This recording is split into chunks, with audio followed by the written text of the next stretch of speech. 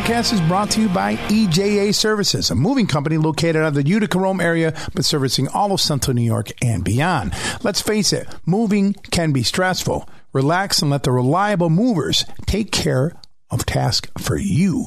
From antiques to electronics to home decor items, they have the experience and the equipment to ensure your items will arrive at their destination unblemished and on time. They can move everything from your apartment, condominium, townhouse, single-family home, or office with ease.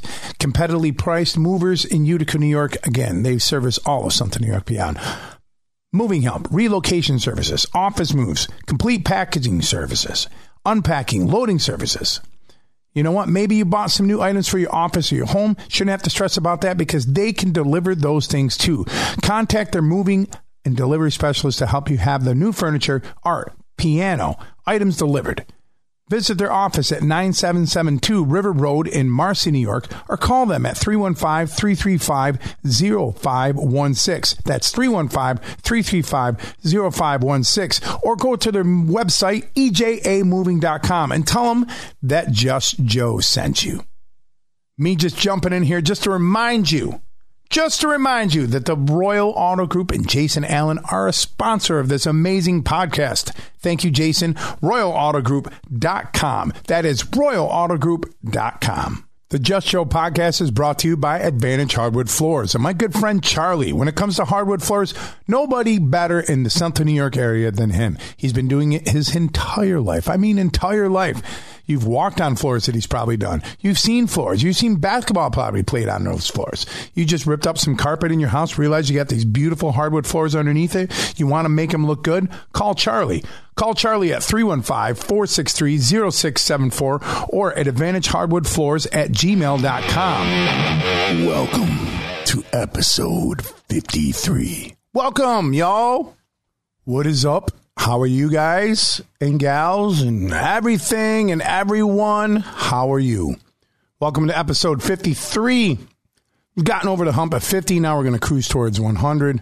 Again, I hope you guys are really enjoying this. And again, huge shout out to my sponsors every week. EJA Moving and Storage now. They're offering storage now. I'm going to have to change that around. They got storage in there, so check out them. Jason Allen in the Royal Auto Group, and of course, Charlie in Advantage Hardwood Floors. Thank you so much. You guys are able to cover the expenses of being able to make this podcast happen every week. And huge shout out to my producer extraordinaire, Cody Mack, and the overall man himself, Josh from K-Rock. So this episode, I'm going to speak to one of the youngins, one of the up-and-comers in this area. I've had my eye on him and his brother and any project they've been doing for the better part of, I don't know, ever since they came around on the scene. They're from the Finger Lakes area here in New York State, FLX as they call it around these parts. At first, I was thoroughly impressed with their songwriting and singing abilities at an early age when I first stumbled upon them, probably 10, maybe 15 years ago at this point. Time goes by really fast. And I've watched them grow up. And we became friends, I don't know, good part, maybe 10 years ago, and got very close over the past few years. And the one thing that I really admire about Tommy that I'm going to have on here and his brother Kenny is their business sense of things. Most musicians at that age, I knew at my age, had no freaking clue what the fucking industry was all about and how to work this business. And it just isn't, hey, just going to go out and play a gig and get some cash and pay my bills. Like, there's a whole process to this. And I've watched them really grow in that aspect. And that is, I had mad respect for them as musicians. And then I became mad respect for Tommy's business sense as well. So he is wise beyond his years, and I want to talk about that. And God knows what else we're going to talk about. As always, welcome to the Just Joe podcast. Everybody, welcome Tommy Endy. Obviously, as an athlete in college, I didn't sing as much, so I didn't really pay attention. But then as I got older, I realized, how important it is. And once I got fit, like my singing abilities went through the roof. Yes, dude, you're powerful. Well, here's the thing. We sit there and watch these singers that we all grew up listening to. And then you go see them live and you're like, oh, I mean, everybody's going to age. Listen, no one's going to sing like they did when they're 20. No one's going to be able to hit certain notes when they're 20. But some people can. It doesn't mean that there's outliers. There's people like Glenn Hughes, who sang for Deep Purple and Sabbath and I mean, there's a laundry list. And that dude's almost 70 years old and can still sing everything in the same keys and everything else. So, and I don't know how he does it. He's an outlier, but like, I don't want to be someone like, and I'll just say it out loud, I don't want to be Don Dokken. Jesus Christ. Right, totally. Or Stephen Percy. Yeah, you just don't want to be those guys. I mean, we're just name dropping them. Like, yeah, I don't care. It's like those dudes are going to tune into my podcast, right? Stephen Percy never really had a great voice, but Don Dokken's voice back in the 80s was insane. Like, before Dokken got big, he was such a good singer that they flew him, the record label flew him to Germany to work with Klaus Meine from Scorpions on the, what was the Love at First Sting record? They're like, can you go over and work with that guy and help him get better as a singer? And Klaus Meine had been singing since like the Scorpions have run since the late 60s, and they sent this kid over there to work with him. Do you think it's a sustainability thing and a technique thing, or do you think it's just a luck of the draw? Like, some people's voice just give up on them eventually. Well, I mean, I think some things are genetic, but I mean, also someone like Don Dokken was an alcoholic, like a major alcoholic for years and years, and a smoker. And that has a big effect. Yeah. Oh, yeah. I mean, you can't abuse your body like that. And you can have all the technique in the world, but if you're going to like treat your body like shit, you're going to eventually, that's like putting in,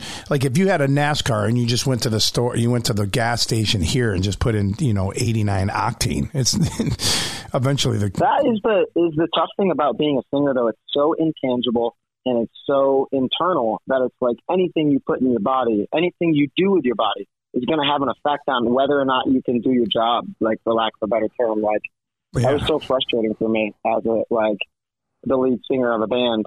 It was like, man, these guys can do whatever they want, and as long as they get up and tune their guitars, it's going to make the E note. Right. Like, if I don't sleep enough, if I talk too much, if I eat too much cheese, if I have caffeine instead of water, like, all these things are going to affect whether or not I can do my job. And when you can't, it's not black and white. It's not. It's a tangible, internal thing. That's why every day, I don't know. Maybe I'll have it today, maybe I won't. But you also learn that, like, even the days you don't have it, how to still sound like you have it when you don't have it. Right. I tell Chad all the time that it's like, me not being warmed up, it's not going to change necessarily what you hear, but it is going to change what I feel. Yes, agreed. And a lot of times I don't even warm up anymore. I used to warm up all the time. But like once I get a workout in, like if I run and do a workout, I'm warmed up. Like I don't feel I don't have to warm up my vocals. So people like, you don't warm up as much anymore. Cause I'm like, dude, I just worked out for 2 hours. I'm warmed up. We used to literally every single gig, we have a ritual. We're going to load in, we're going to sound check, and then we're going to leave 15 minutes between sound check and starting so that we can go in the car and sing scales. Yeah. And we sing the national anthem because it's got peaks and valleys of notes. And we just get our voices warm before we start, but we kind of have stopped as well. And I totally agree. Like for me, it's funny because I'm skateboarding when it comes to working out, but I can tell you from my Fitbit perspective, it's a great workout. But I agree. When I use my body, when I use my voice and I go out and I get my body warmed up, my voice is warmed up. Yeah, exactly. So, all right, well, let's backtrack. I mean, we just started going down a rabbit hole before we even started. I do an introduction. So, but my introduction said that I came, I stumbled upon you guys when you were young, and I think it was another name before Nasty Habit. Was there another name? I keep thinking there was another name, or was it Nasty Habit and then it became something else? Am I correct? No. So there was 3 names in total, and you probably found us when we were Grime was the band name when we were playing Syracuse. Yes. But I am so intrigued to hear like your perspective on finding us as 14-year-old Grime. It was MySpace. I don't even think the Facebook thing had really taken off, and I was always just hip as to what was going on. I always got my paying attention, especially when I left Brand New Sin. And then I was in charge of booking and managing the Lost Horizon. That was one of my things. So I was like, all right, I'm just start doing this. So I started putting my eyes out there and just listening and finding out what was going on in the scene. And I don't even know how I stumbled. You know what? I might have been from some of the cats that I know in Auburn, and I had conversations with everybody down in Auburn. And it could have been Dead Rose. Yeah, it was probably with Andy, with them a couple times. Because Andy, the singer of Dead Rose, and I were very close. Actually, I was just texting him because we're busting somebody's balls, and I just texted him a little bit before, but it was probably him because he had him and I kind of took him under my wing, and he, for a little while before he moved to Nashville, he lived with me. So, I didn't know. Okay. Yeah. And right before Dead Rose just kind of over with, and he was doing a few things before he took off. And I think that's how I stumbled upon you guys. And I just kind of kept an eye on you, and I was like, well, I don't know, we'll start. And I was impressed. Like I said in the intro, I was impressed with the professionalism with how you guys presented yourself. You didn't look like a local band. Your videos were definitely not local quality, they were, they were shot locally, but they were just done so much better. I'm like, man, these guys are onto something. I go, I don't know if they're going to make it doing what they're doing, because they're going to a market that is pretty much, it's not dead. I mean, if it was 1985, you guys would have probably blown the fuck up, but, I'm like, I don't know where they're going to go with this. There's a very specific way you have to do it if you're going to do it now, and I don't think we were doing it that way. And on top of that, there's a total feeling. It's like you said, it's like you can get kind of big if you want to be, a hair band in 2010, but you can't get really big. No. You have to understand. It's like someone getting into a black metal band. It's like, okay, I don't care. You're never going to sell millions of records. You're going to be in a very niche market. And there's a ceiling, and you're going to have to compete with these bands that are legendary and already established. And it's very hard to break in that market. Because there's only so much of that pie being eaten. I mean, we had that problem in Brand New Sin. There was a lot of issues. Not a lot of issues. We were up against a lot of things when we signed. I mean, we signed a deal when the whole industry was just literally falling apart. So that was one thing. But another thing is that we were in a market. We were in doing something that there was very few we toured with Black Label Society twice. We toured Motorhead twice, but those people want Black Label Society and Motorhead. They're not, it's hard for them. It's hard for you to take a piece of that pie when there's only so much of that pie. Well, that's also it's a very stubborn fan base. Oh yeah. Metalheads are some of without calling them out, they're some of the most closed-minded music listeners out there. Absolutely. And I think we experienced that too when we started to pivot, because it's like when you're 15 and you decide who you want to be, I'm sorry, but when you're 25, you're not going to want to be that thing anymore. For the most part, some people figure it out at 12 and never stop. But for us, it was like, okay, so we wanted to be Guns N' Roses. And then we did. We became, our version of Guns N' Roses. But by the time I grew up, I was like, I don't want to do this. I don't want to. I think I'm over it. Yeah. And that was kind of the pivot that took us out of any momentum we had. Yeah.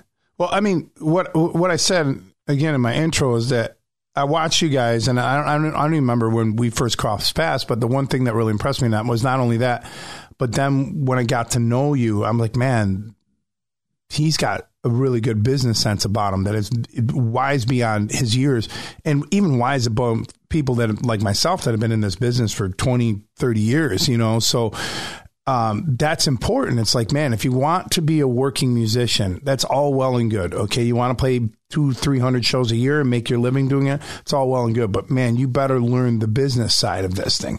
Not necessarily the music business. Like, hey, I got to sign a record deal and management and all that. No, just on a very local level, you have to understand how the business works. And that is for you can be the best. I know people around here that are amazing musicians, but when they just can't get out of their own way because they don't have a business sense about them, and they've never been able to grow past what they're going to go past. And yeah, same. And you also have to realize you have a shelf life in certain areas. Doesn't mean you can't be a working musician your entire life, but are you going to be a 60-year-old guy playing at the bar down the street? Right. And that's absolutely a concern I think that everyone should have as a local gigging musician. But first, I just want to say thank you for the kind words on that, because honestly, I look at you and I'm like, damn, Joe is always one step ahead of me.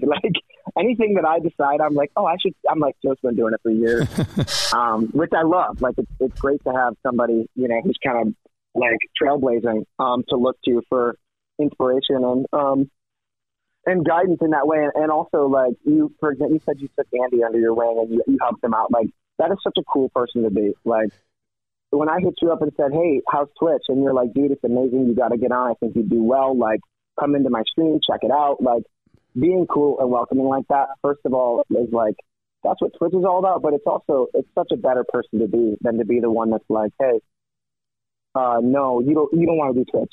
You know what I mean? Like, right. Even though you know damn well it would be good for me.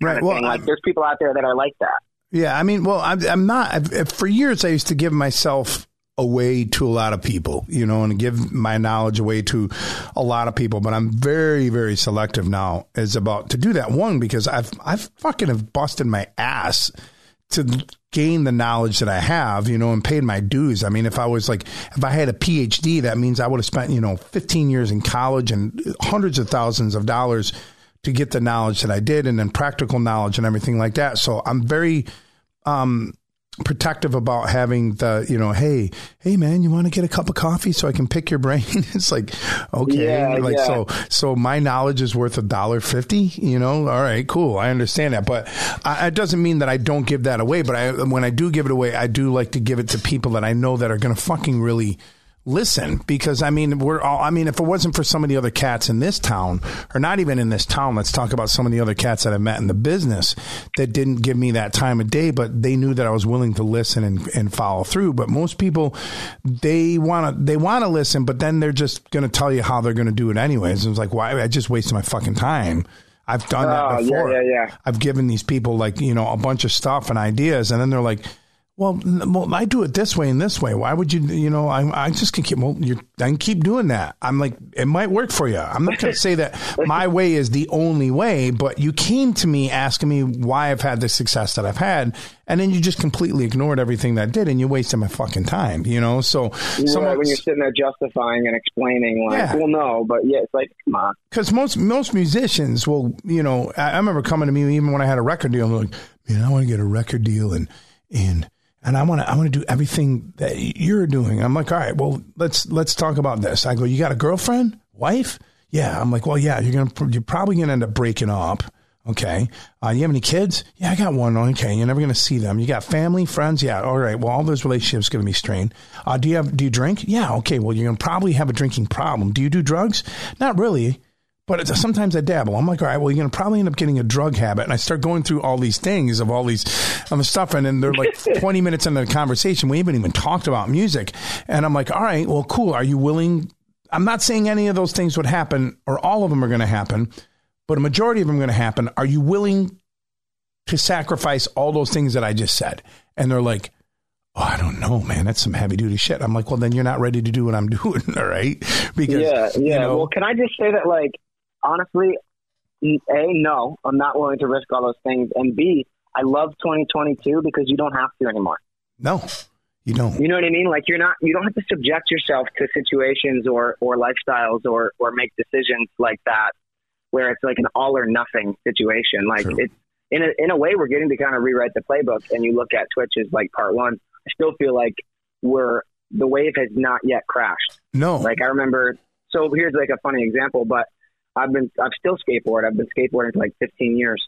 But when I was in like 8th grade, which would be like 2008, I was making these trick tip videos. So it's just me like, hey, I'm Tom Endy. I'm going to teach you how to kickflip or whatever. And they would get like tens of thousands of views on YouTube.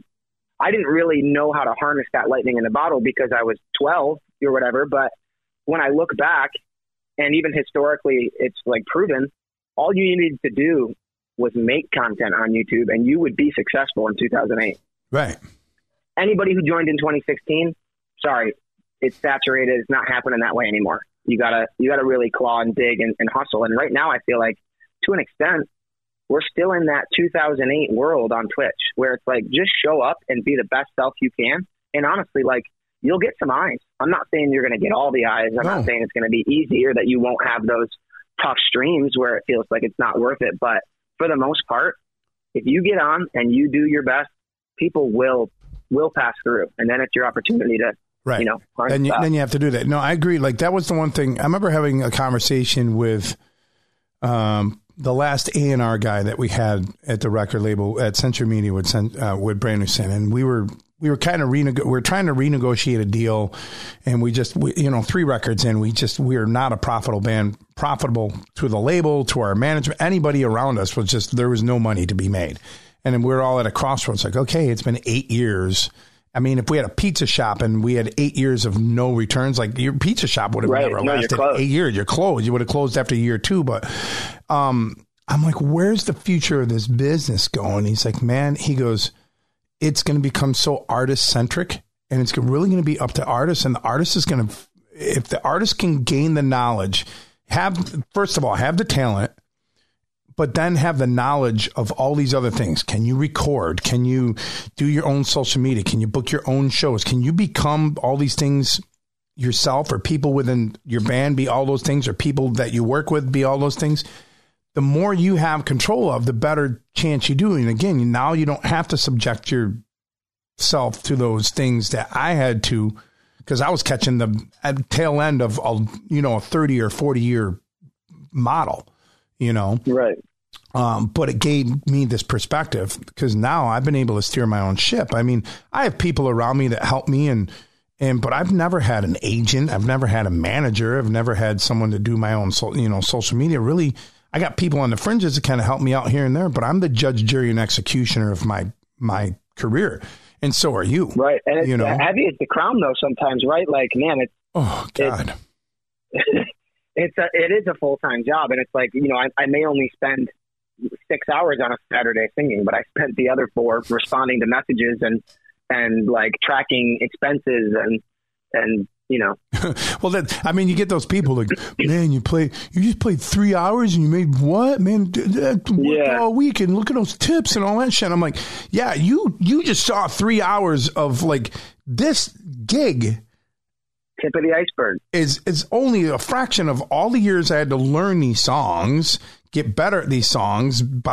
Oh, and those are some of and that's the thing. Not all songs are created equal. Like some of them take some real like time, effort, and studying, and you're in there like literally studying. Like, okay, what's the arrangement? Like, I hear he's doing that riff, but he's only doing the riff on the second time and not the fourth time. It's like it's like that. So.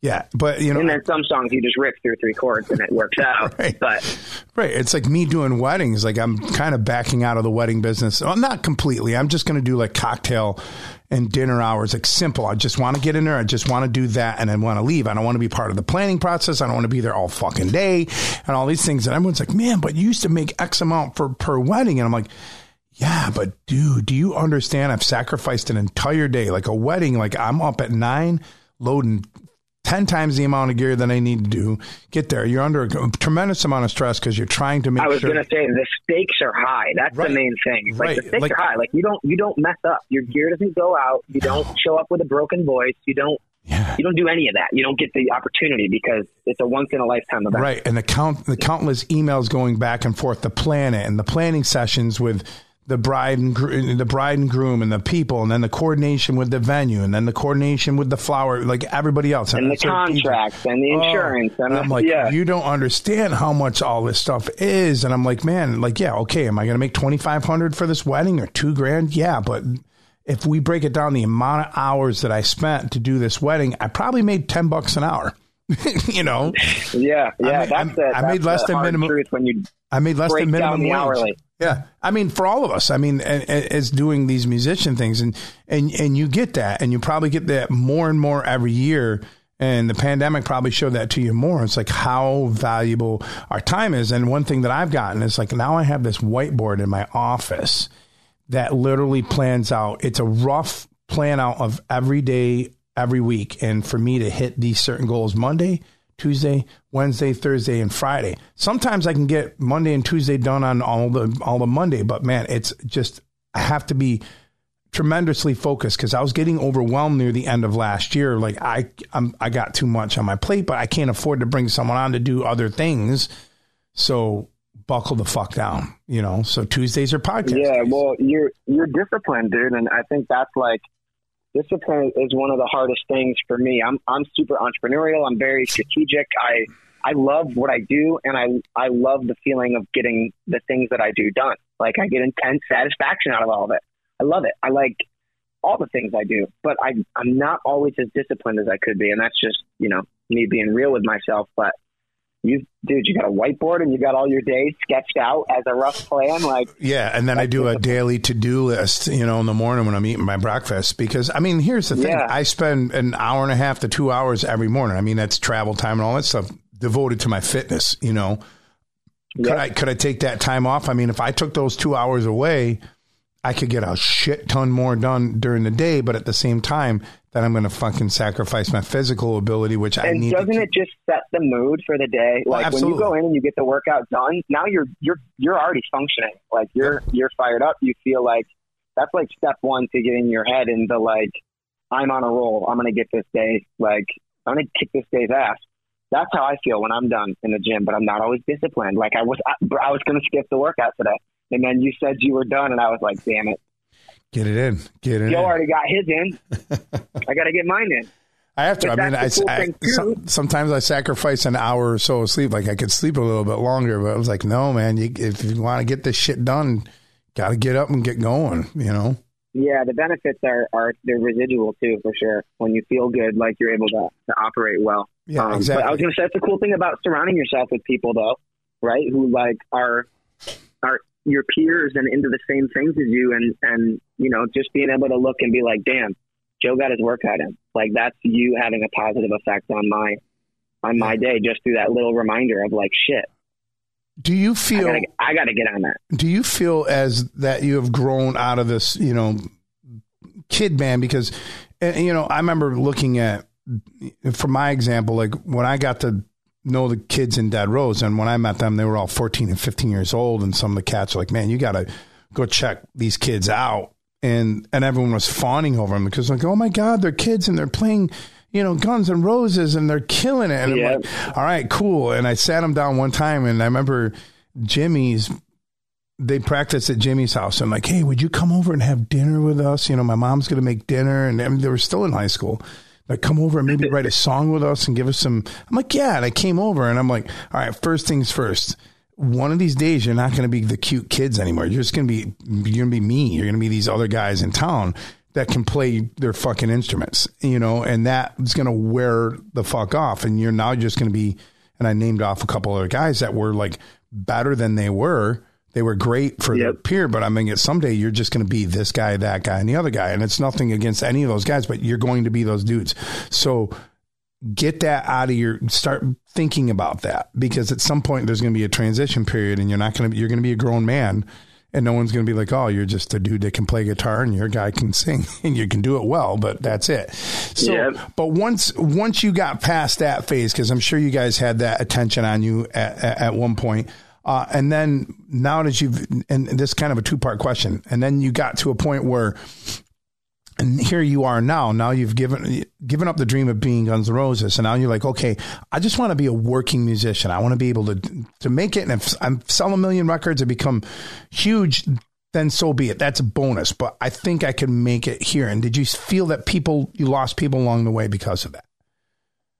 Okay, so part that's one a lot. That's a lot. I gave you a lot. Yeah. I'm sorry. It is. And don't be afraid to keep me on track too if I stray. But I'll try to tackle from part one. Go ahead. The kid band angle. Yeah, I think so. I might even spin that back on you. Do you think we still get points for being young? You do, because you still look young. Okay, exactly. And I was going to say, from my perspective, I don't feel young anymore, and I feel like I lost the like you're a kid band benefit, where it's like, holy shit, like you're like 17. I can't believe this is possible. You're so good for your age.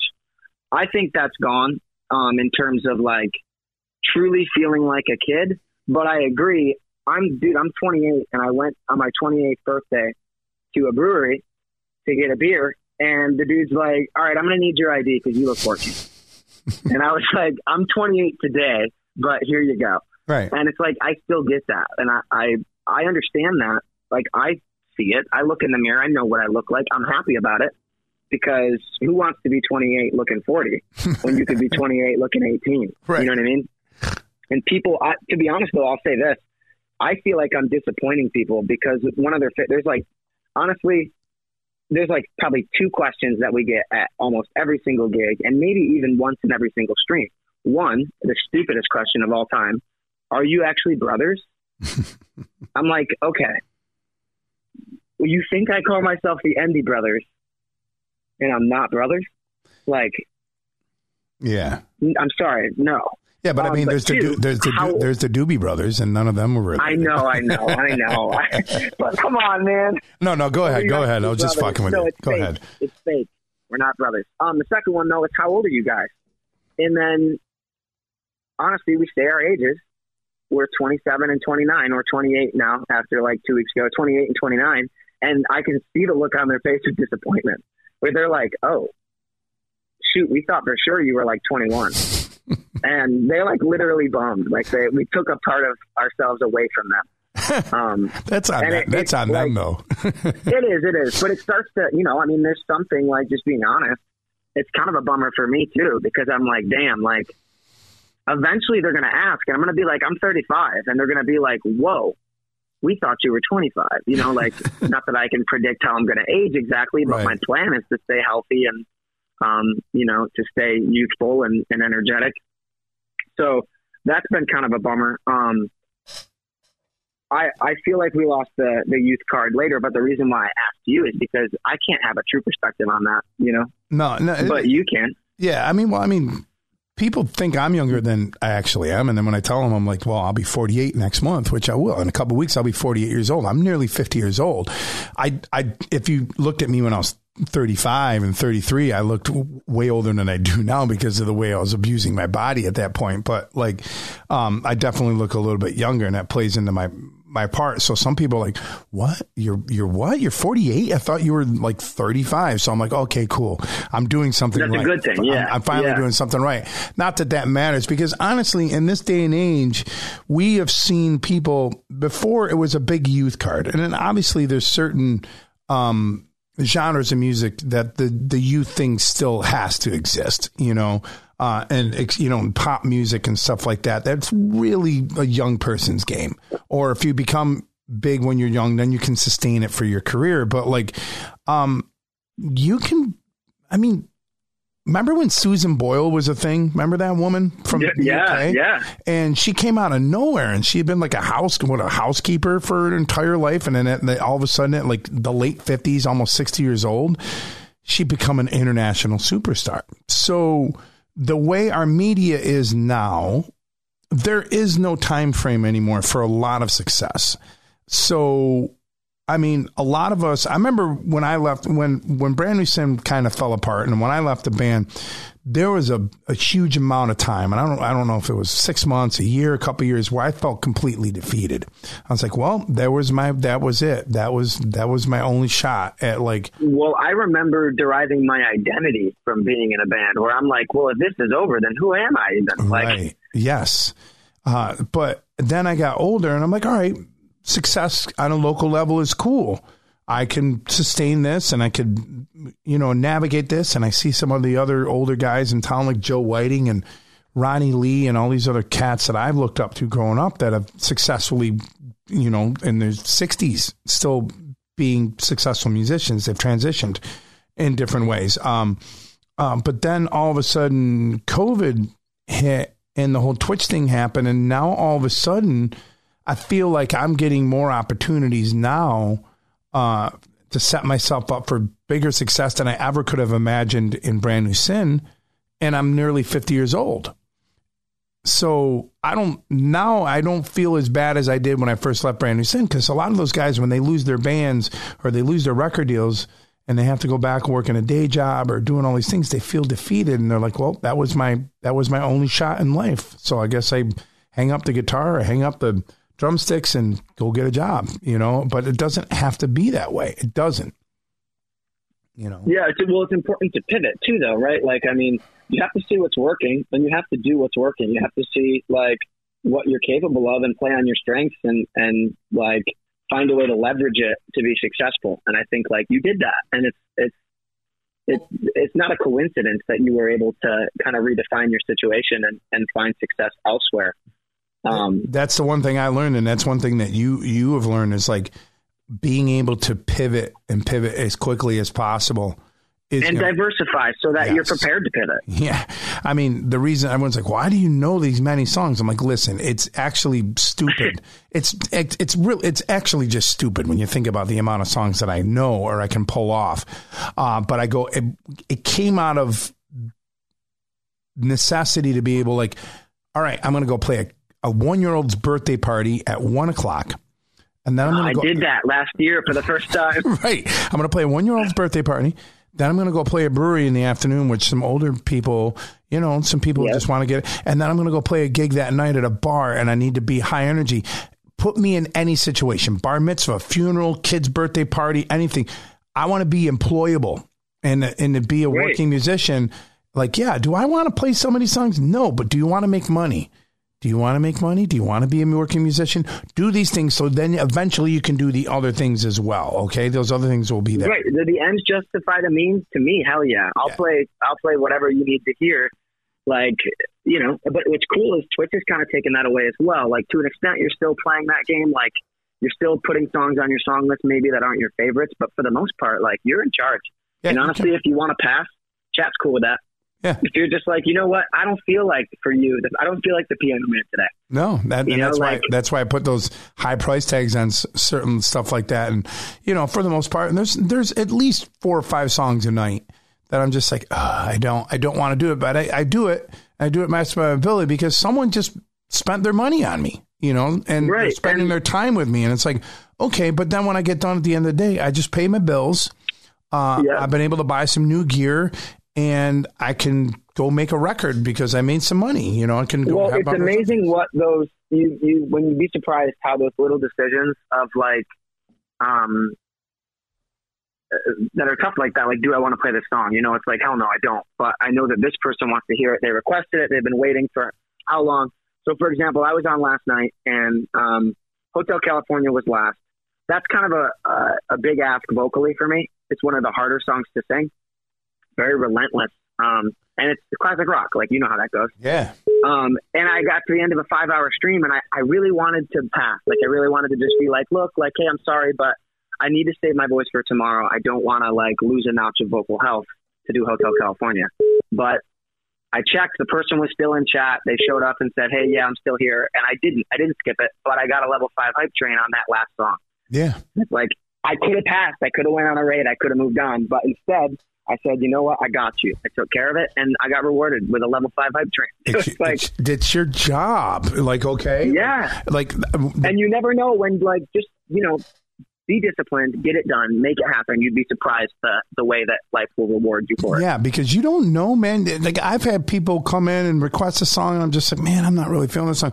But I play it, but it meant a lot to them. And the next thing you know, not only did they, tip me for the song, and then after the song was done, they're like, you just made my day, and they drop like a $50 bill, and they're like, thank you for that. It's like, okay, right. And you could have passed. You were feeling salty. Yeah, and I tell musicians all the time, like, if that's the way you want to do it, then do so, but just know that the residual, like, you don't know what's going to happen after this. And again, I see people all the time, they're like, well, I'm gonna cancel my stream, I'm not feeling that great today. And I'm like, yeah, but what if you had a day job and you had to go to your job 5 days a week for 8 hours a day, and you're never going to feel 100% all the time. I understand. Like, if that's one of the hard things about streaming, and is like, it feels voluntary. It feels like you're doing volunteer work. Right. And like, when you get in that mindset, you'll skip, you'll pass, you'll say, nah, not today.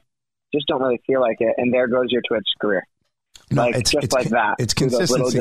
Or just get on there, man. There's been times I haven't been 100%, whether it was my anxiety or whether it's just the way I felt. And I just, like, 2 minutes before stream, I'm laying on the couch watching something. I'm like, I don't want to go. I don't want to sing tonight. I don't want to do it. But then I'm like, no, dude, this is my job. And like, wait a minute, what a fucking cool job do I have? Like, get off your fucking ass, and then get in there and then tell your community, like, hey, man, I'm feeling a little off tonight. My voice is off. Maybe we'll just talk a little bit more and we'll do this. And the next thing you know, your community props you up and like, hey, man, whatever you want to do. And it's like, they'll rally around you. Yep. That's so different, because going into a bar or going into a venue and doing that stuff, it's like, it's a little bit different. You can't say those things. So, but again, I don't. it takes a lot for me to have to cancel something. Like something's got to be going on in life, or something's got to be internally, physically going on with me where I just can't.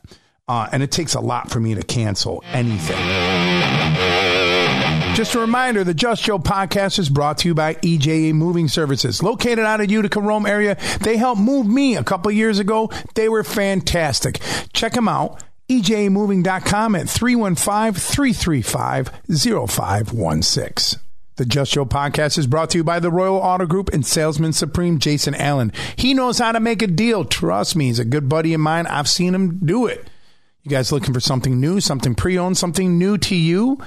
Take the short drive down 81 to Cortland, New York, to the Royal Auto Group. They have 4 different franchises there. They have Chevy, they have Buick, they have Nissan, they have Subaru, and they have many lenders for any credit situation.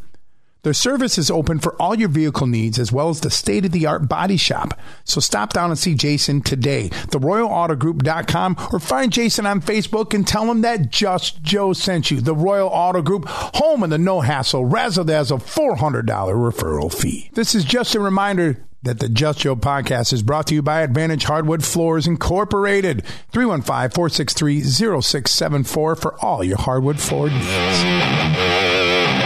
Yeah, and you'll find that when you make those hard decisions, sometimes you get rewarded tenfold. Sometimes it's instant like that. And sometimes it's not. Yes. Sometimes you didn't want to do it, and then you go do it, and it's not that great. And you're like, well...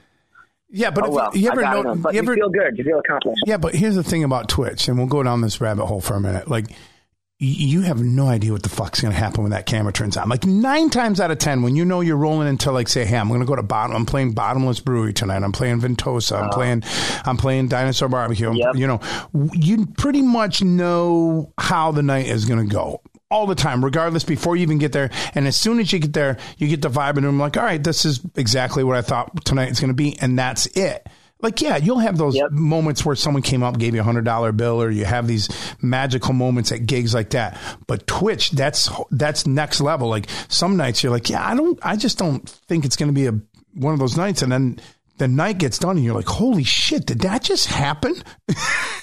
They're streaming. They're rave streams, we'll call them. Like where you're just like, wow, like you get done and you're on a cloud. You're like, I can't believe that was how our stream went today. You never would have known before. And I think that's truly, you set it up this way because that's what it feels like as a streamer. You're like, I had no idea that was going to be tonight. No, I mean, I don't even have a feeling. Before we used to get feelings of like, what's it going to be? But like when I talk to my mod team or somebody like that, I'm like, what are you thinking tonight? And I think it'll be good. Like, we're just like, we don't know anymore. We have no fucking idea what's going to happen. And fuck it, let's see what just happens. But I've also gotten to a point where I know, bottom line, even a slow night, what a slow night's going to feel like and what's going to look like revenue wise, that's the hardest part about Twitch, right. It's getting, hit or miss. It can be hit or miss, but you got to get to a point where at least there's some consistency, but there's tricks within inside of your, the way that you set up your stream to ensure yourself that you're going to get a bottom line no matter what. Like the Van Halo scene. They are like, hey man, if you want us on for 4 hours, you have to we have to hit, $500 PayPal donations or we're not gonna. And they hit it every time. And a lot of times, you want us to go for an extra hour? Well, we got to hit $1,000. And 9 times out of 10, they do that so that they ensure themselves that no matter what, they're going to have that consistency. And that's something you build up to, I'm excited to kind of you had said that you're kind of weary about who you share all that stuff with, but I'm excited to deep dive that with you on obviously we don't want to deep dive our numbers on a podcast. That's probably a little more than we want to show. Right. But I'm so curious about all those things, and I would love to share with you what I'm doing and where I'm at, and just kind of get your opinion on it. Yeah, because I mean that's the biggest you're steps ahead of me. You're always steps ahead of me, and it's cool to be able to look into the crystal ball that is Joe. Yeah, I mean, well, it's just a matter of watching trends and just being cognizant of what goes on in your streams. And my community is basically has been the same for, for 2 years. I mean, I got people that have been there for 2 years. I got people that have been there for 3 months, but it's constantly evolving, and it's constantly evolving into a different monster than I can ever imagine. So you kind of just hey, I think we're onto something here. Let's follow this trend for a little while. And then it's like, okay, well, that's not driving it. What's the next thing we're going to do to drive that? And eventually you come to this conclusion of like what it is, because most streamers will get that thing, because you're going to have, I've talked to streamers that have been doing a lot longer than I have, and they said, okay, well, here's the issue, and here's something you're going to have to understand. You're going to have like 2 or 3 months where you're like, oh my God, I can't believe is this how much money I'm going to make every month, but then all of a sudden you'll have 2 months and you're like, oh my God, dude, you're like, ouch, like maybe I'm not cool anymore, but I'm like 14 months in, and I've seen my low months, and I've seen really high ones. And the first time I got a really high one, I was like, okay, we did it. Like, this is it. And then, no, not so much. No, even have record months. Yeah. Even the most successful streamers that I've come across, they're like, dude, we even have times, and it'll be a couple months, and it happens every year. So just prepare yourself to have months that are a little bit leaner. But here's the difference between ourselves, like myself and you guys. There's a lot of streamers that's all they do. 95% of their income is strictly streaming. They're not as diversified as like you and I. Like, if we feel that it's trending a certain way, then that's why I changed my schedule around a little bit in the fall, so I can allow myself to go start playing some more IRL gigs. So I know that I can balance it all out, and I play less IRL gigs, so the money seems to get a little bit more. The tips are a little bit more. So now it seems to balance out. And then I have all these other things, Loveograms and, writing a jingle or, merchandise, all these things. You just start creating all these. You're right. You create revenue streams on revenue streams on revenue streams, so that when one tails off, you can always look to something else to always constantly be bringing in those things. Whereas I think some streamers are so short-sighted that they're just, or they're so into that they haven't diversified, because some of them, that's all they've ever done. They know, right. Does that not blow your mind? Yeah. Like, when you find a streamer that's really talented and they're like, no, I've never played a show. I'm like, what? You never played a show? Yeah. Like, I've never played a show, or like I play 1,000 shows before they got on. Right. Or I play like 5 shows a year, like maybe 1 show a month, and it's like an hour set at a coffee shop down the street. I'm like, what? Like, you have the ability, like, if you're like in my area, you could be gigging all the time. The potential that they have to take over their market that they're not even like capitalizing on it. And that might be, there's 100 different reasons why they might not want to do that, or may not have like decided to do that. So that's fair to consider. But to me, I'm like you said, if there's a way that I can leverage myself, I'm going to do it.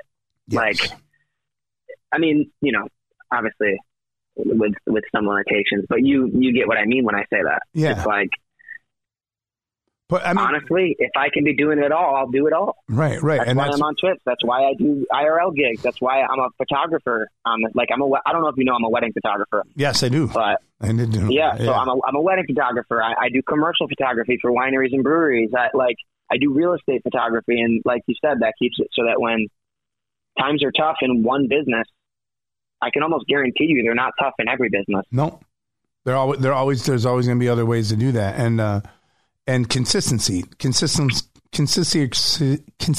across the board is what's going to make success. And that's especially with Twitch. Like, the people that have success are the ones that like, hey, I'm going to lock in a schedule. It may not be like, some people like, hey, I'm going to stream 5 days a week. Well, then stream 5 days a week. Hey, I'm going to stream 3 days a week. Like me, I'm down to like 3 days a week, just because it was like, it gets there. I mean, for a while it was 7 days a week, then 5 days a week, and then 5 days a week, and then 4 days a week with a 5th day, and eventually it becomes a grind, and then life started coming back a little bit. So I'm like, all right, I can't just stay home all the time. I got to get out. Well, I think there's also the truth to, like, A, you want your community to miss you, and B, you want to miss your community. Like, I want to get to my stream because I'm similar. I do 3 guaranteed days, and sometimes I'll slip a 4th in. But when I get to my first stream of the week, I'm excited to be back. Like, I'm like, okay, here we go. Like, there's usually a significant amount of time, usually 2 or 3 days before I come back. Yep. And usually, typically, at least lately, that is my most successful stream. Because honestly, here's also the fact, even though I'm still growing and I'm not growing, I mean, there's times where I grow exponentially because of, I'm just on that wave, or Twitch is putting me in an algorithm to get, or they're putting me on the front page and they're doing those things. You ride that wave. But then you also got to realize that when you sit down and break down the numbers, and this can go for the same in real life, there's 90% of your revenue is going to come from 10% of the people. Absolutely. And I literally just on my last stream was like, look, if you're in the top 3 of any category of bits or subs or donos, like, I'm going to learn a song for you because you're the person that's keeping me going, like, truly.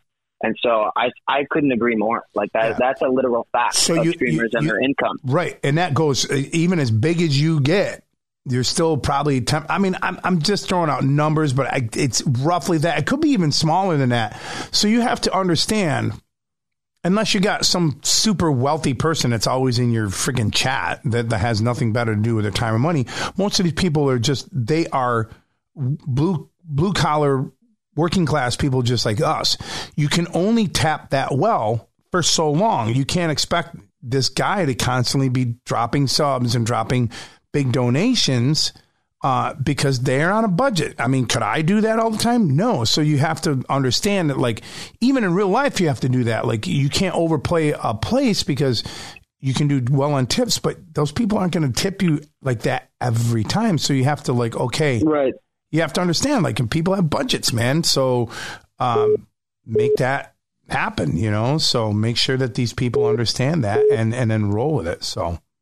And give them a break. That's like with a time schedule. It's like, man, I can't expect Homeboy to be on 6 days a week with me, like burning through the daylight. So I think there is some value to being as available as you think is smart and strategically necessary, and not as available as you are. Because 6 streams a week it's not sustainable for viewers. It's not sustainable for the streamer. No, it's not. And I mean, you can do that grind, and there's people that do. They're more than willing to do that grind. But you also know that, like, that's a grind. 6, 7, 8 hours every time you stream is intense. I mean, there was a time I just would stream. I wouldn't stop streaming until, like, there just was nothing left. There was nothing left in You wonder why you were able to explode through the pandemic. Like, damn. Right. I mean, there was time right before I got my numbers to be able to get partnered. I was doing 7, 8 hour streams, 5 days a week, 6 days a week. Yeah, Tyler Loves does that, and I'm like, dude, you're going from 9 to 5. Yeah, what a workhorse. That's his job. That's the way I looked at it for a while. I'm like, why are you doing it? He's like, well, dude, this is my job. So I wake up and and then some people go 9 to 5 at their job. I'm going 9 to 5 at my job, and it's a little more of a grind. But that's how he has to be able. That's how he sustains, so it works for him. I couldn't freaking do what he does, but also Tyler walk off stream and go eat and come back and eat spaghettis and stuff like that. It's a completely different thing. But then I was like, I gotta cap this, and then we do that. And then I was worried. I'm like, well, man, maybe people no, because then if you put a time limit on it, then that happens. But you just have to be careful, because it can go down that rabbit hole. But I mean, I have a feeling that the rest of this year, just looking at how things are starting to play out, not even in Twitch or in music, just in life, I have a feeling things are going to start getting back to a different, are they going to be what they were pre-pandemic? I don't know, but we're definitely going to get back to a more of a, like, not so crazy, like not so many restrictions and everything else. And I think people are going to lighten up a little bit. So there's going to be this, big thing, especially happens in the summertime when people are like, all right, let's get out. And there's going to be, it's going to be a very magical friggin' time. So it's about pivoting, man. I think that's at the heart of what we just went through in this section of the podcast, is being able to do that for any young musicians. So with that being said, like, where do you see yourself? And this is tough because I have a hard time seeing this far ahead anymore, because I don't know what's going to happen tomorrow anymore. But like, what are the goals that you have as a musician and as a businessman? Is to keep doing what you're doing and keep diversifying and rolling with the flow in the next 10 years? Or do you have like something like, I want to be here in 10 years? So realistically, like, you had said earlier about like a shelf life. in like certain types of jobs or markets or genres. If we're being honest with ourselves, like Kenny and I, we're the Starbucks of like music. And I say that because it's like Starbucks feels like a cool local coffee shop where you're going to go in and, you know, taste the taste of the city that you're in. But really, they're corporate. Like and I feel like Kenny and I, maybe it's imaginary, maybe we don't have this, but I feel like we feel like this cool kind of like alternative, you know, duo. And we got this vibe, but really we're a pop duo. Like we're kind of capitalizing on a little bit of a boy band type of appeal. Like I joke that we're hair streamers. Like it's just stupid stuff like that. But I do feel like, you know, like we're Harry Styles. Like we're at a certain point, we're just going to be the old guys playing Billie Eilish. And I fear that. So I do think there will be some type of major pivot. I don't know what that's going to mean for us as a duo. I feel like Kenny has a ton of untapped potential as like a working musician. Yeah, I agree. That's, I mean, we haven't talked about your brother at all, which is all right. But I mean, there's something really special about your brother in that he could be a guy that like could get hey, can you learn these 20 songs and be here tomorrow? He could go play with Miley Cyrus and go on tour as your backup guitarist. For sure. Absolutely. Like I mean, he has that potential, and that's, you know, I mean, you guys are brothers and you guys work real well together, but you also know your strengths and your weaknesses, and you are exactly what we've been talking about, but there's something about your brother that he has that you don't, and you're like, fucking this cat. So the cool thing about us is we really do, we do need each other in the sense that like he would be the best guitarist you've never heard without me. Right. Like he's the guy that he would be crushing the game, but nobody would hear him because he's got nobody there to leverage his talent.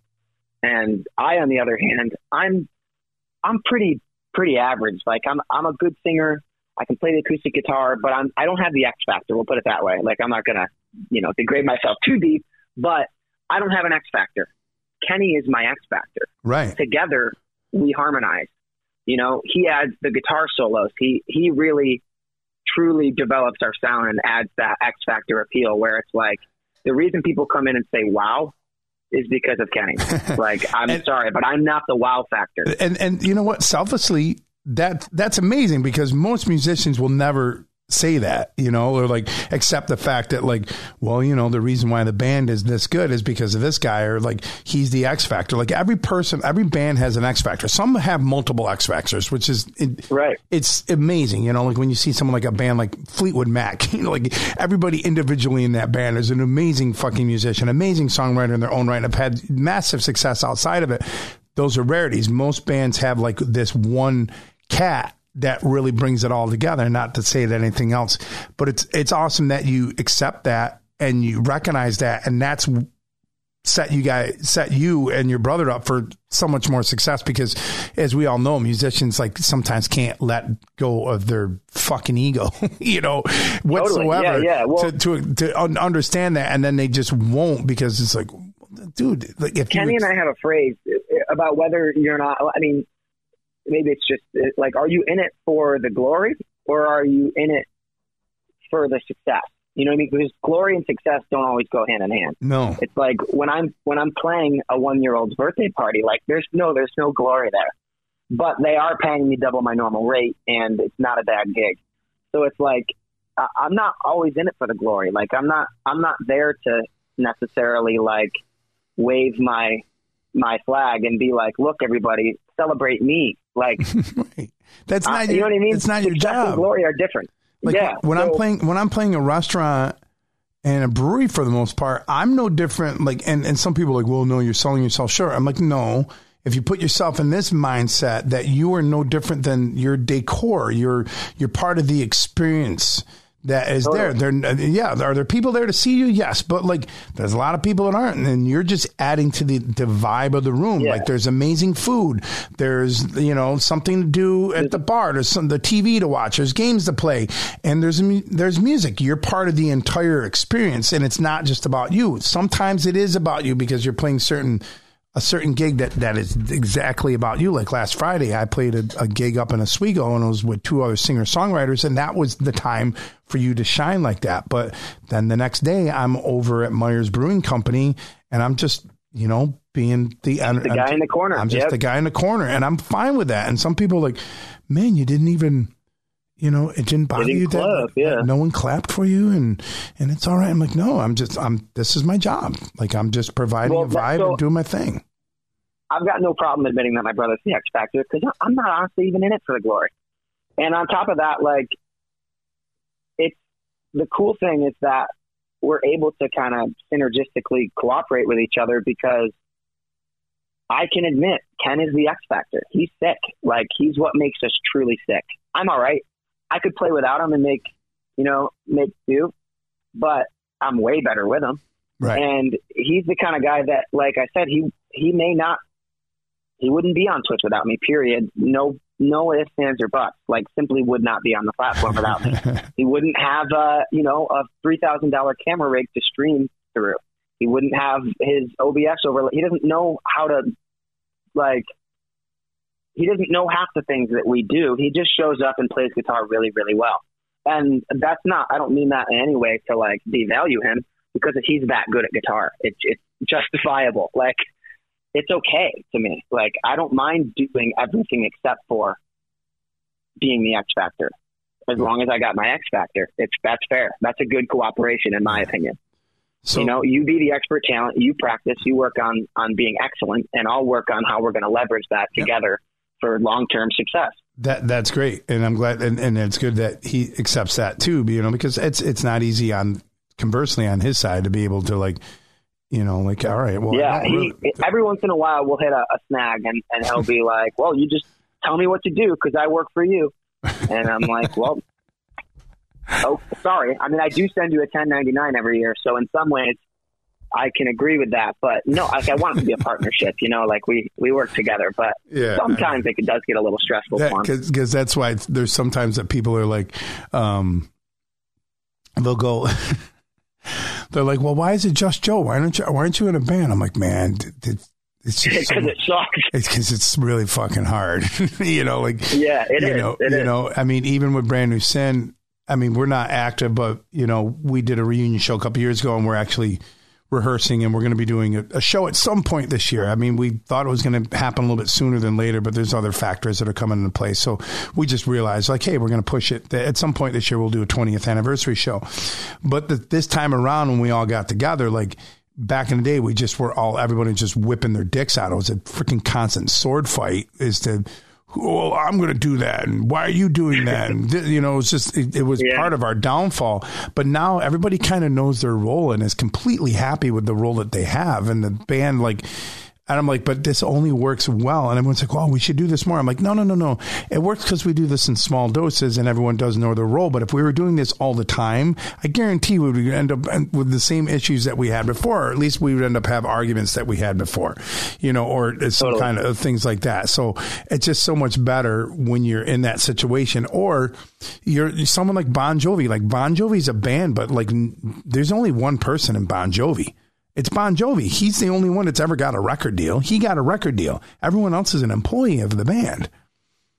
Yeah. That's why Richie Sambora, that's why he let go of Richie Sambora. He wasn't even a part of the band. He was a high paid employee. And at one point he became a liability to the business. And they're like, yeah, I'm just going to go get Phil X instead. And it was great. Phil X is sick. So did Richie Sambora write, or? Yeah, Richie wrote. I mean, if you go back and look at those songs that they wrote with Desmond Child, they wrote. He was a big songwriter of those big hits, but at some point the business wasn't working, so they let him go. Even in Metallica, there's only two guys in Metallica, and that's Lars and James. They're the only guys that are full members of Metallica. Even Kirk, who's been there since 1983, is an employee. See, I think that's a good format to start with, though, in 2022, where it's like, you don't need to go get a band. You need to build from one or two, in my case. And you'll know when it's time to hire on your drummer, right. And you'll know when it's time to hire on your bassist. Right. Like, and that's what I think that's what I would do if I ever had that opportunity to put a band together again. It would be under the clause, like, hey, you guys are here as paid employees. Here's your salary. I'm going to make the decisions, not saying that it's not all the be all end all. I will definitely take in your consideration. I'm not going to be a dictator. Right. You hired him for a reason, but at the same time, it is the Just Joe band, or, whatever you were to end up doing. Right. But even when Brandon if you need a good guitarist, yeah, exactly. I got one that I work exactly. with. Trust me, I daydream about that shit every once in a while. I'm like, man, if ever shit went down, like who would I hire? And I'm like, I got all these cats that I've already have in my head. The super groups are fun. The super groups are really fun to think about. Yeah, they're fun. I'm like, I get this guy, and I mean, I don't necessarily get along with this dude, but fuck, man, he would, if I paid him, he would just do whatever I wanted him to. Yeah, that's the way. That's the way it works. But this is how these bands, and then everyone's like, well, it's not the same without so and so in the band. I'm like, man, I don't think you fucking understand how these large bands work. They're no different than when you got a band like Metallica who's literally raking in hundreds of millions of dollars a year. That's a fucking business. It's a gigantic business. Like if they had a factory, it would be the size like this giant. And they do. They own their everything. They press their own records. They do all this shit themselves. So yes, there's a giant Metallica factory, and they have tons and tons of employees. So like that's how they run their business. So like all the fans don't think about those things. This goes back to the early part of our conversation. Like they don't see. They see the Wizard of Oz, but they don't see the guy behind the curtain. There's the multiple people behind the curtain. Isn't it cool to picture it? Look, there's just 4 really cool guys who play music really well, and they just get up on stage and the magic happens. It's like, nah, that's a fairy tale.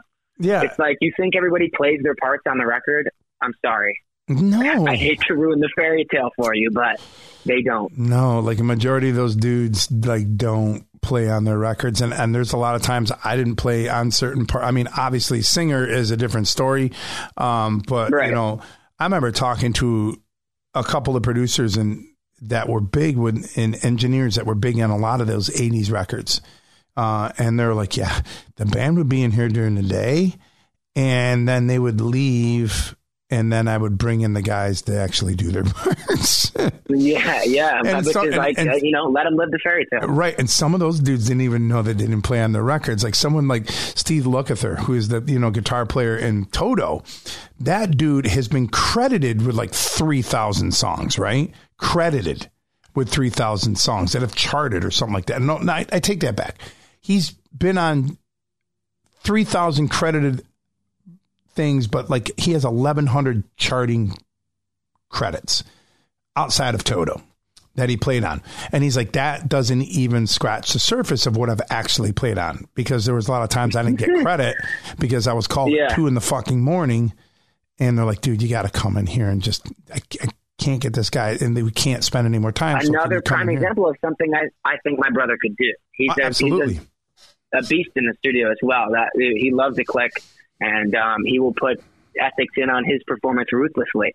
You're not going to be hearing any noises. You're not going to be hearing, anything off time. If there's a little, you can hear the string there. Nope, that's got to be redone. No, that is, and it's funny because I mean, and people thought that those bands did that, and it's like, wait a minute, go back to go watch the Wrecking Crew documentary or the Muscle Shoals documentary, like.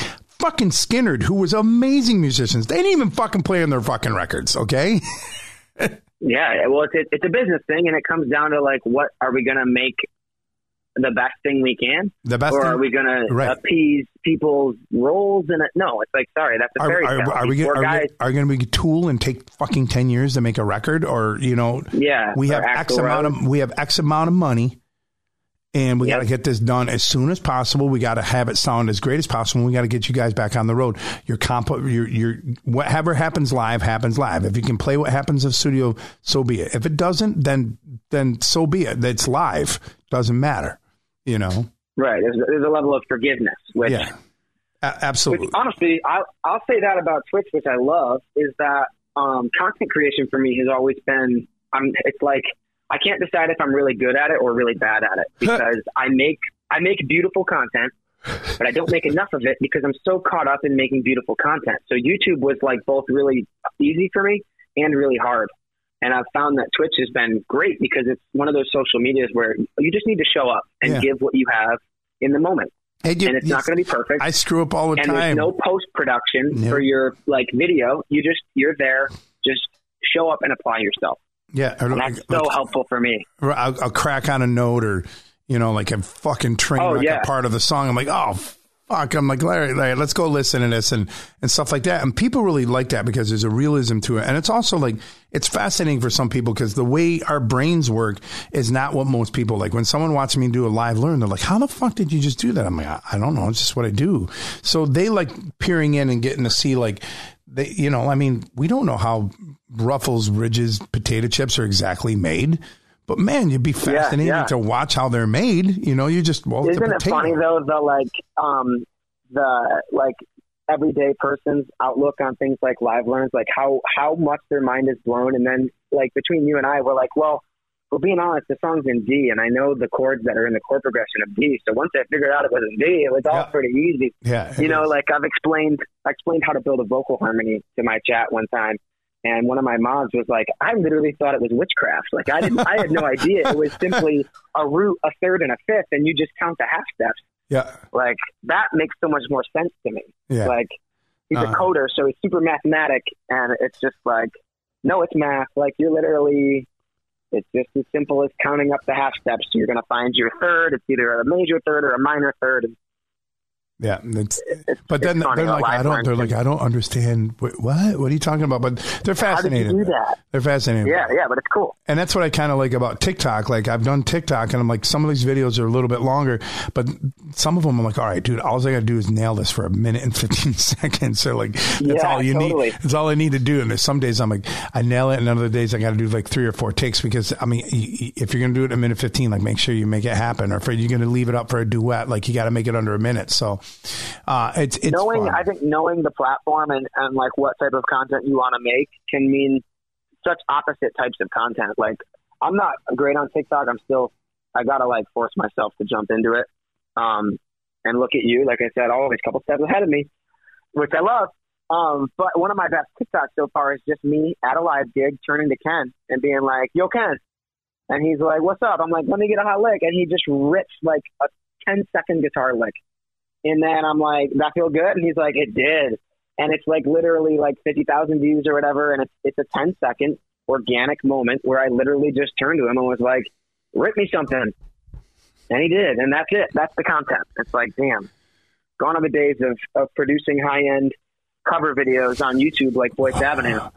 Yeah, like those. Or like I do watch people that create content on TikTok, and I'm just like looking at like how much went into making that video. I'm like, I don't have time unless that all of a sudden becomes a thing and I get a brand sponsored by Pepsi or like something along those lines. I'm like, all right, then I'll get better at the video editing, or I'll hire somebody to do the video editing for me. But I'm like, I don't have that much time. I'm just going to turn on my OBS. I'm going to record it just like I was recording for my freaking, for my stream, and I'm going to put something up and put some simple things on it. But like, I'm like, I don't know. But it worked though. I mean, right? Like the Brown Eyed Girl thing, you never know when you're going to strike that lightning, and all you had to do was just show up and make the content. Yeah. Well, I mean, I think that's a great out right now. I think we've hit on a lot of things. I mean, you and I could sit here and talk all friggin' day. I have another podcast, another hour. I'm bringing out another, Tuesdays are my podcast day. That's my day where I kind of do all my podcasting stuff. So it's like, this is the day to kind of get things together. But like, I made a list like a couple weeks ago, like, all right, who am I going to have? Cause I got another podcast I'm going to launch, but I have to put the brakes on that because of the other things. I mean, by this time this episode comes out, the cat will probably be out of the bag about what I'm going to do. But I don't want to say it yet, so I don't want to say it on here because what if we don't get to announcing my thing until a little bit later? But like, I had to put the brakes on it because something landed in my lap in the past week. That's like, okay, I want to do this. So, but making a list of podcasting, and I made a list of 50 people that I want to do an interview, and some of them I know that I can attain. Other ones I'm like, hey man, I kind of met them once, or I'm friends with them on Facebook, or I know somebody that knows somebody, and do that. So like, I'm like, man, let's talk to Tommy tomorrow. Cause like yesterday I was like, man, I haven't even lined up any guests for this week. I got to friggin' do it. So I'm interviewing you. And then my next episode is a girl named Priska. I don't remember Priska. She's back on the platform, the Twitch. Man, she's a monster musician from Atlanta. She's played with a lot of people, songwritten with a bunch of people. more notably known for being like when Ben Folds went out and did his solo tour, when it's not like Ben Folds 5, she's Ben Folds' singer, you know. Plays with Mark Martel, who's like the Queen guy, the guy that sounds exactly like fucking Freddie Mercury and looks like Freddie Mercury.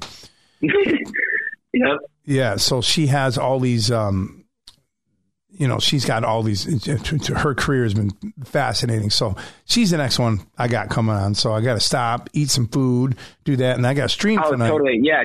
Tonight, do your too. thing, brother. Honestly, I'm stoked, even just like podcast or no podcast. Yeah. It was nice talking to you for an hour. Absolutely. But we'll do a deep dive on the other things, because I think we got some insight that would definitely help you, with a more consistency inside of the Twitch stream. So. Yeah. I think that any conversation I can have with you, I'm going to leave. Absolutely. Feeling, you know what I mean? A little more inspired, a little more educated, and yeah. Yeah, absolutely. Just better in general stuff. All right, buddy. Tell your brother I said hello. We'll see each other and talk to each other real soon, I'm sure. So. Hell yeah. Appreciate you, Doc. Have a great day. All right, man. Later. Peace. That is why I wanted to talk to Tommy. I mean, he's 28 years old, and he has, you've heard other people I've had on here. He already has the business sense of everything. I mean, he fucking 1099s his goddamn brother for a duo. Like, dude, what other musician at 28 years old has the business sense of being able to run his business as a business? And pay his brother what he gets paid, like that's amazing. That's really what I wanted to show is that, like, sometimes like all these kids don't understand. These kids don't understand. No, there are kids that understand. And I will call him always a kid because he's, 20 years younger than I am. I'm literally old enough to be his dad if I had a kid when I was in college. But it's really fascinating. It's really great. And they're unbelievably talented. They're unbelievably humble, and it's great. I'm so glad that I've came across them, and I'm so glad that we've become friends in life. So Tommy, thank you for being on. Kenny, thank you for putting up with your brother. You guys obviously can find them in the links of these socials that I'm putting up to check them out on Twitch, check them out in real life. They play all over, mainly around the Finger Lakes area, but they do venture up here in the Syracuse area as well. You can also find them on Twitch. And you can go deep down the rabbit hole and check the other stuff that they've done in their career with Nasty Habit and Grind. And I can't remember the other name. We never brought that up. There was another name, but they've had some pretty decent successes over the year, and they're not shy about like failing and succeeding and trying and working their asses off. So kudos to Tommy and Kenny, to the Endy brothers, to everybody else. Thank you for listening. I just said I got to jump off. I got to eat something and then record another podcast, which you'll hear next week. But again, thank you to EGA Services, Moving Company, and Storage. They have storage now.